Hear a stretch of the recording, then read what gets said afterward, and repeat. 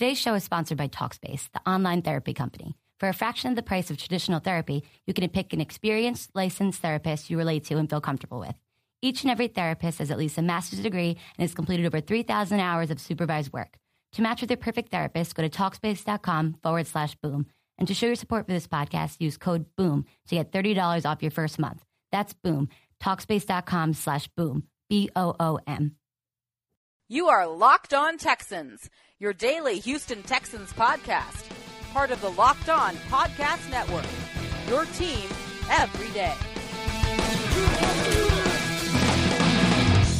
I'm your host, Robert Land, along with my co-host, Brian Patterson, the man behind House of Houston, and welcome to another edition of Locked On Texans. We are your daily home for Texans news, views, and interviews. Like we do on most Wednesdays, we're going behind enemy lines today, and on the show, we have John Parado, who covers the Texans' next opponent, the Cleveland Browns, for FanRag. The Locked On Network has our new partnership with FanRag, and within the next month, our Locked On Texans website will be connected. So we're excited about that. John, thanks for joining us. Oh, my pleasure, guys. Thanks for having me. In the offseason, John, the Browns, of course, did the deal to bring a second-round pick from the Texans for taking Brock Osweiler's contract, which most everybody agreed was a nice move by the Browns. But then instead of taking Deshaun Watson, when their draft pick came up, they dealt that pick to the Texans, allowing the Texans to take Deshaun Watson. And after passing on the opportunity to take Carson Wentz last year, John, were fans in Cleveland media wary of that move at the time? Or have you seen a lot of revisionist history, so to speak, in the last few weeks?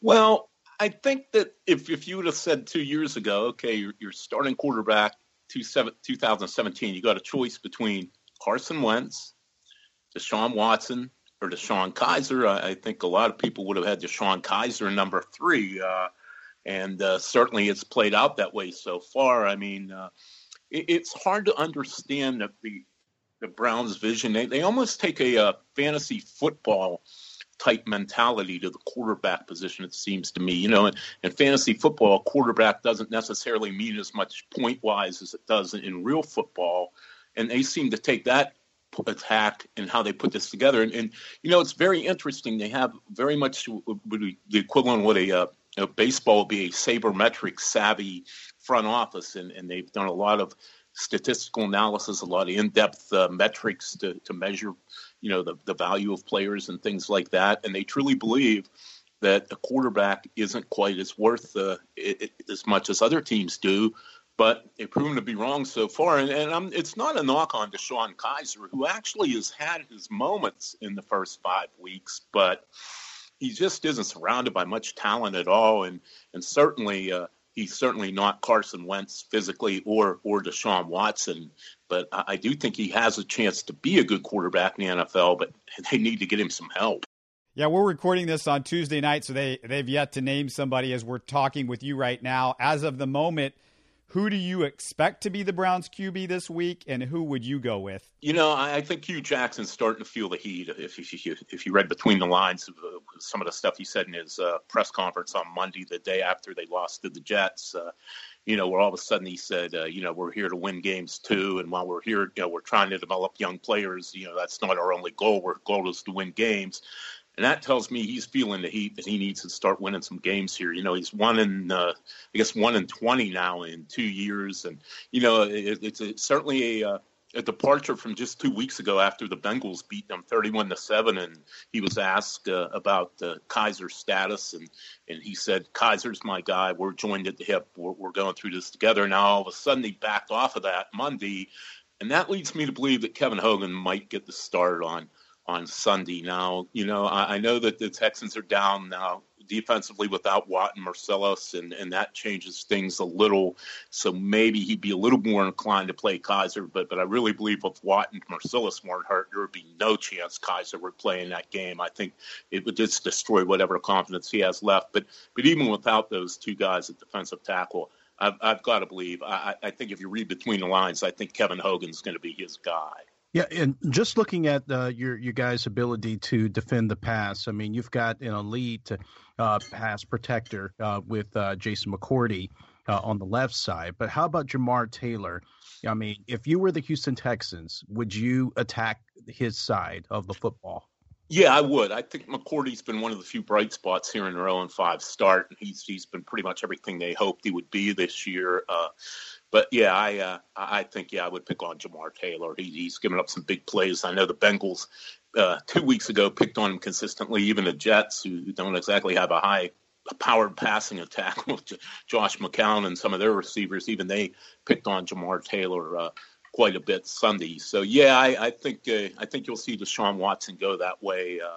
In fairness to the Browns defense, though, they've been missing some key guys early in the year. They did get Myles Garrett back last week for the first time, the number 1 overall pick in the draft. And of course, I know you guys are very familiar as a Texas A&M alum how good he is, and he had 2 sacks and only 18 snaps. And also looks like Jamie Collins will finally be back after missing 3 games with concussions. So I think at least they'll have a fighting chance to be a little bit better defensively than they've been the last couple of weeks. Yeah, another question I have for you, John. Thanks so much for coming on. In regard to how what the situation is with Jabril Peppers, of how he's able to defend out there, at free safety. He hasn't played all too well. I mean, he was considered once very elite, back in the day. But, this was supposed to be something that was a knockout of the park, free agency signing, if I'm not mistaken, if that's how you guys got him. What's going on with him? Do you see any signs of him improving? Well, he struggled to pick up the defense, and I think a lot of it, there's a certain amount of uncomfortableness, if to make up a word, with Peppers. A lot of times Greg Williams has him, as far as 20, 25 yards off the line, which is, even for a free safety, that's really far off the line. And you talk about a guy who played a lot of linebacker at Michigan, played a lot of strong safety, and I think he's just feeling lost right now, playing that far off the line of scrimmage and being asked to cover faster players than he did in college. And I really question if the Browns are deploying him right. It seems like the strengths that he had, his physicality, his ability to rush the passer at times, from the safety spot. If they're not doing that with him, and it's like, well, why did you draft him if you don't want him to do the things that he does well? And then he's also on the field a lot. He plays on all the special teams, and he's on the field probably as much as any player on the roster right now. And I just think that they put so much on his plate different than what he's used to that I think he's really struggling. I think he's certainly talented and has a chance to be a really good player, but boy, I'd like to see them handle a guy just coming in the NFL a little bit different than they have. It just seems to me like they're making what's a tough transition for anybody to go from college to the pros doubly tough with the way they've deployed him. What do you think of Hugh Jackson, the coach? Because do you feel like he's somebody that's working with 2 hands tied behind his back? Is he a good coach, do you think? And do you think that he gets another year with the Browns after this year? I think they certainly owe it to him to give him at least one more year. They've all but said publicly they're not even trying to win here the last couple of years. They've just been trying to accumulate draft picks, and the higher the draft picks, the better. I think he's a good coach. I think in Oakland he showed it in the 1 year he was the head coach there, and for whatever reason he got on the wrong side of Al Davis in the 1 year that he did coach there. He was a highly regarded assistant. I know his players speak highly of him. They think they like him a lot. But there has to be friction between the coaching staff and the front office. And I think it's become apparent. And I know every time that it's brought up that Jackson says, no, it's not the case. But when these reports keep coming up basically every week that there's a disconnect between the front office and the coaching staff, that tells me and it's understandable. Like I said, the front office is running, it's set up and it's run a little bit different than most NFL front offices. They're trying something different in Cleveland. And, and Hugh Jackson's an old school football guy. And when he doesn't have the players to compete, it has to hurt. And not only from a pride standpoint, but a professional standpoint. Your job, like you said, his job's to win. But coaches are they're evaluated on wins and losses, and he's got a lot of losses and one win in 2 years with the Browns. So, Valuation's not looking very good, and it's a disaster of a franchise. I mean, it's dysfunctional in every way, shape, or form. They've ran through coaches like crazy. They've ran through GMs like crazy. They've had 55 quarterbacks or something like that in 19 years since they had the second reincarnation of the franchise. And until they stick to a plan, get a plan and stick with it, I don't think they're ever going to win, and I think what they need to do is try to all get on the same page and just live through this losing. And I think what they really need to do is express confidence in Hugh Jackson, and not the dreaded vote of confidence, but a true vote of confidence, and say, look, we don't really have a true NFL roster right now, and we can't really beat anybody, so you can't blame the coach for that. And I think if that happened, I think things will go a lot more smoothly with the Browns than the way they're going right now. Yeah, bringing in with Jimmy Haslam, bringing in Paul DePodesta, who is very well respected in analytics circles for running. He's worked in baseball. That's what he's certainly known for. He's actually moving over to football. And then you've got Sashi Brown, in the GM position. I know it surprised you that they were moving in a different direction, but do you think it will work?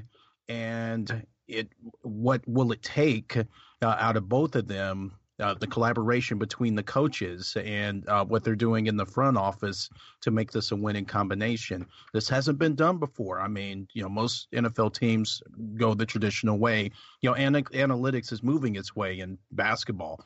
And in baseball, it's been there forever with Billy Beane, introducing all of that. But this is the first time it's really been tried in football. And just was wanting to get your thoughts on that. I look at it like this. The Browns have done all the traditional methods and they haven't won. So why not try something different? I don't know if it's going to work. I know. And I don't know if it's going to work or not. I mean, there's really nothing, like you said, there's nothing to base it on because it hasn't been done. The thinking behind it certainly seems sound, but I think the hard part in the NFL is it truly is a what have you done for me lately business. And the way it's set up with the fans and the way contracts are set up with rookies only having 4-year contracts and becoming free agents, you can't, whereas in baseball, players don't become eligible after they have 6 years of service time.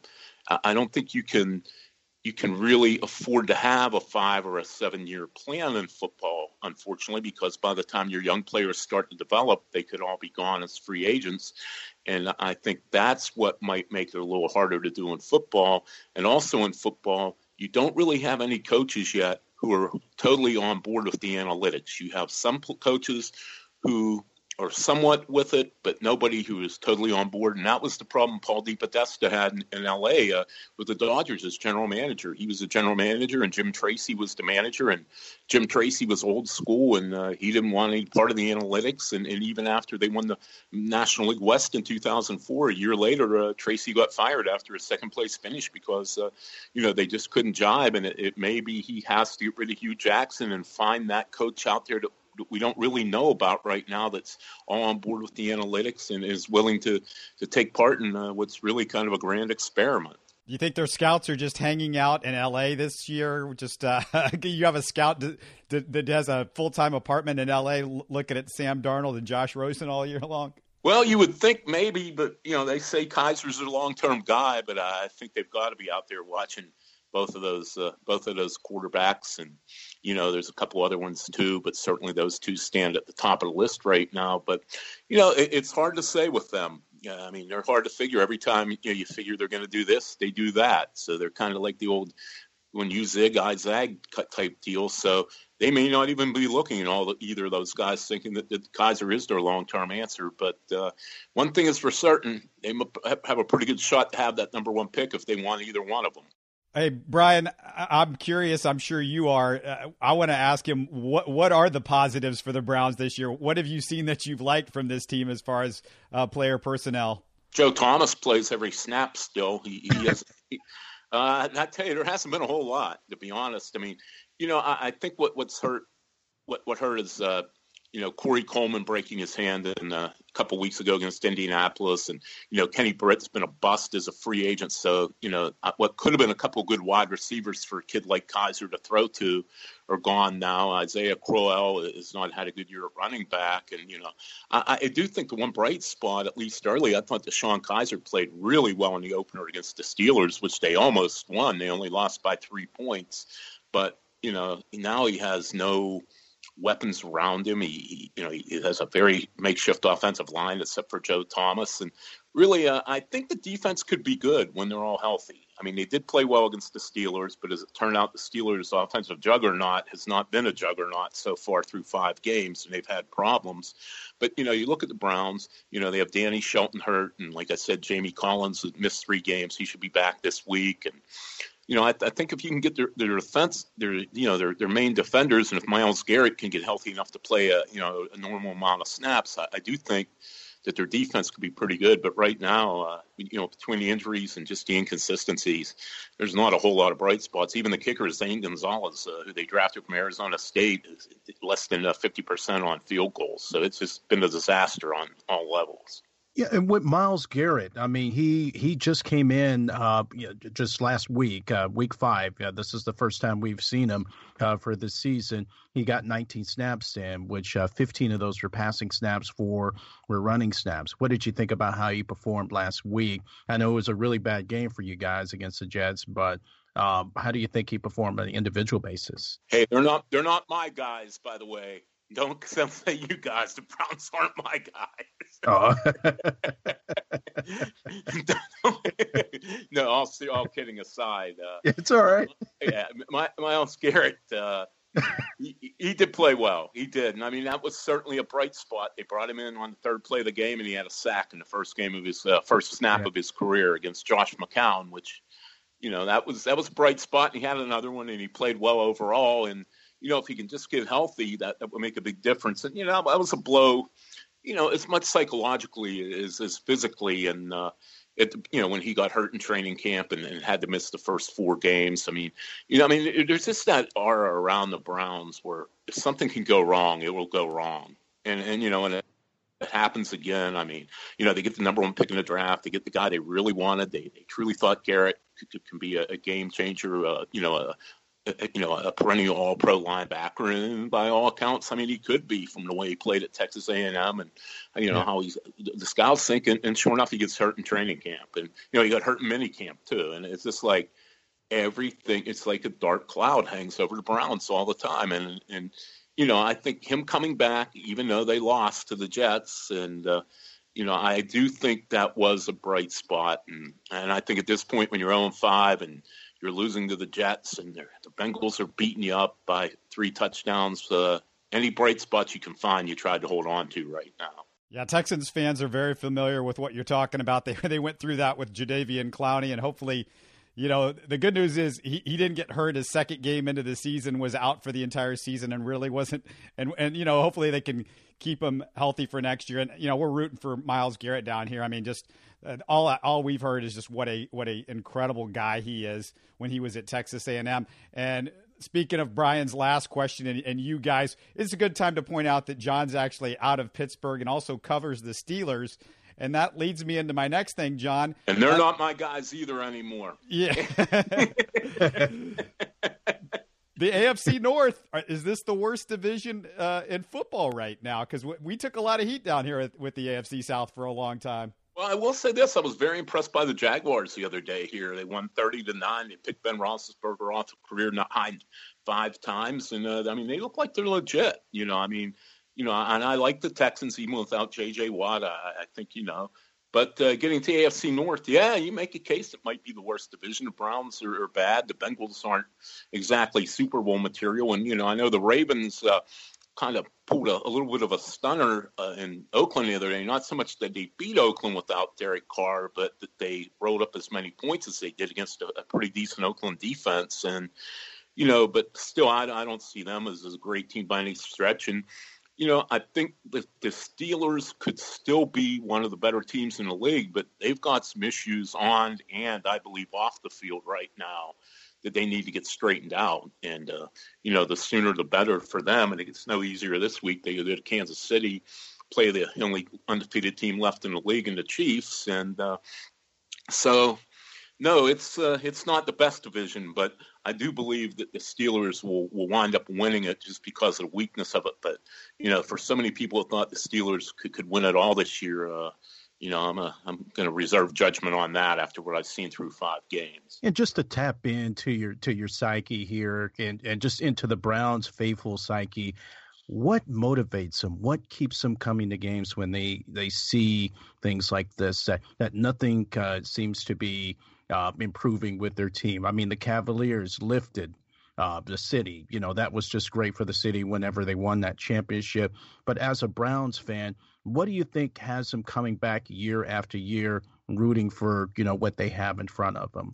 Well, you can only be diehard so far, and then something else has to keep you up. Well, I think a lot of it really has to do with the whole Rust Belt mentality. I think, you look at Pittsburgh, Cincinnati, Cleveland, Detroit. I mean, football is big. Football, as much as the Cavs have had success in the Indians, Cleveland's still a football town. Pittsburgh will always be a football town.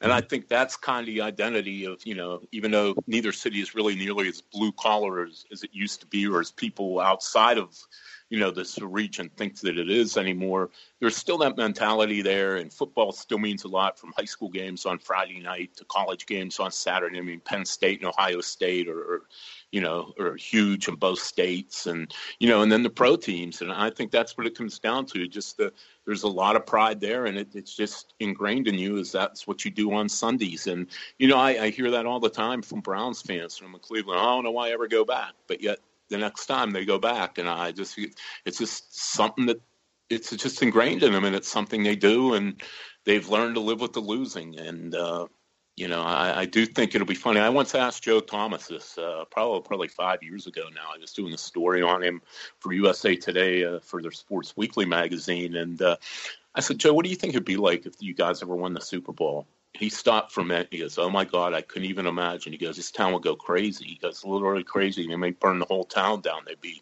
so excited. It would be interesting. I mean, at this point, they would even take a playoff. They've only played one playoff game in their 19 years, and even in that game was against the Steelers, their arch rival. They had a 3-touchdown lead in the third quarter and lost the game. So, I mean, even one single time they've been to the playoffs ended up being a heartbreaker. So I think if they just could get to the playoffs someday, it would be quite a feat, and I think you'd see the town go crazy, much like even more so than when the Cavaliers won the NBA 2 years ago, and even when the Indians got to Game 7 of the World Series last year. Well, let them know that, hey, the Houston fans, the football fans here know exactly what you're talking about, because it's been since 1979 since we've had one of our NFL teams in a AFC championship game. And I think the Browns, it's a little bit more recent. Those are some bad memories, I know, against the Broncos, but it's been a little bit more recent. I wanted to ask you one last thing as far as the game itself. Is there a formula for the Browns to win this thing? Is there any way that you can see them doing it? And if so, how do they do that? I mean, no. I don't see any way.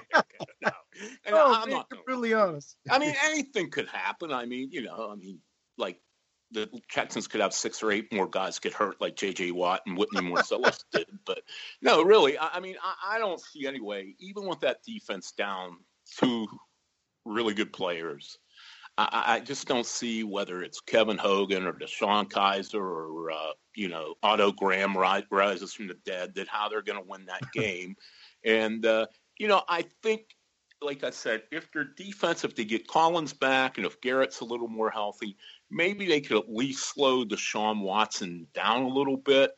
But I just think the Texans have too many weapons offensively, too, for them to just shut them totally down. And no, I don't really see, unless it's just a real fluky day where the Texans play awful, I mean, really bad, for them not to win.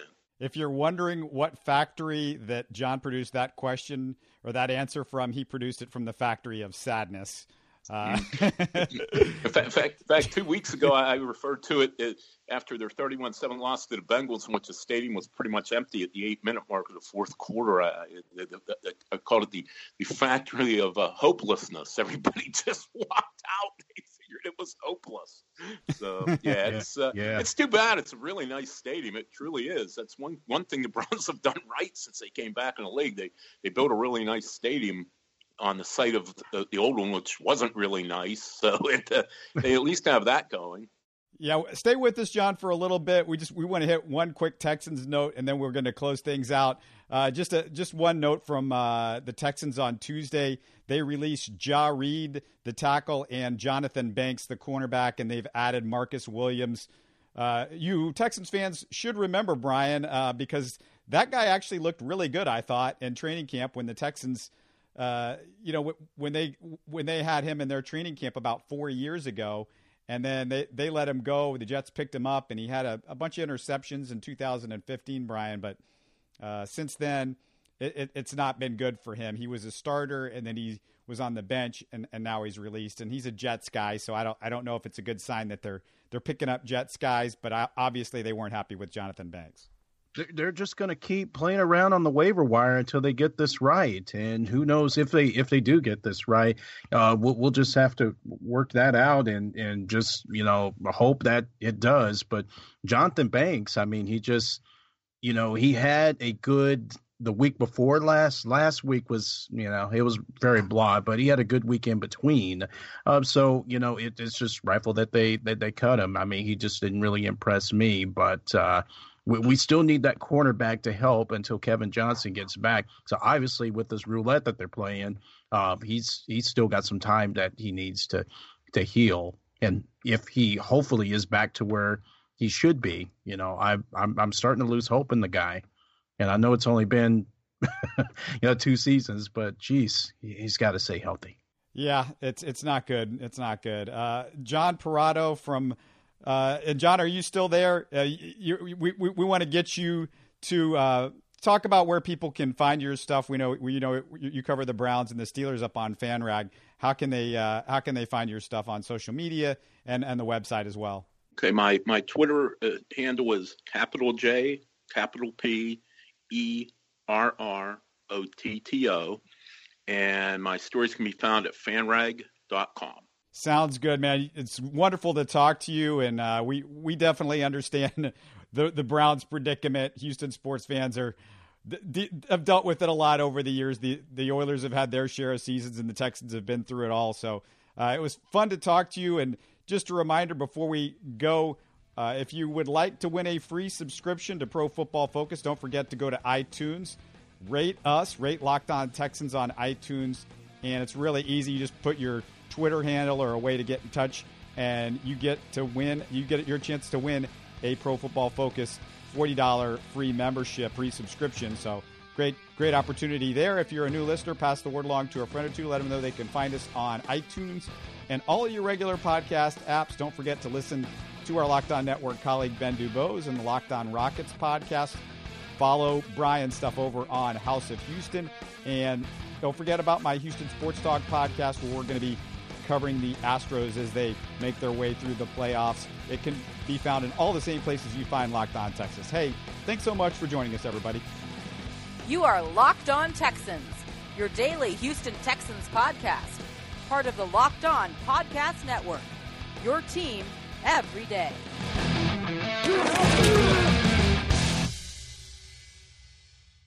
Napa know-how. It takes a lot to get excited about a bag, but most bags can't save you 20% on auto parts. That's 20% off headlamps, 20% off oil filters, 20% off virtually anything you can fit inside the 99-cent Napa reusable bag. So tell your buddies, there's a bag they just have to check out. Quality parts, helpful people. That's Napa know-how. Napa know-how. At participating Napa Auto Parts stores while supplies last. Minimum 3 items. Exclusions apply. Offer ends 10/31/17.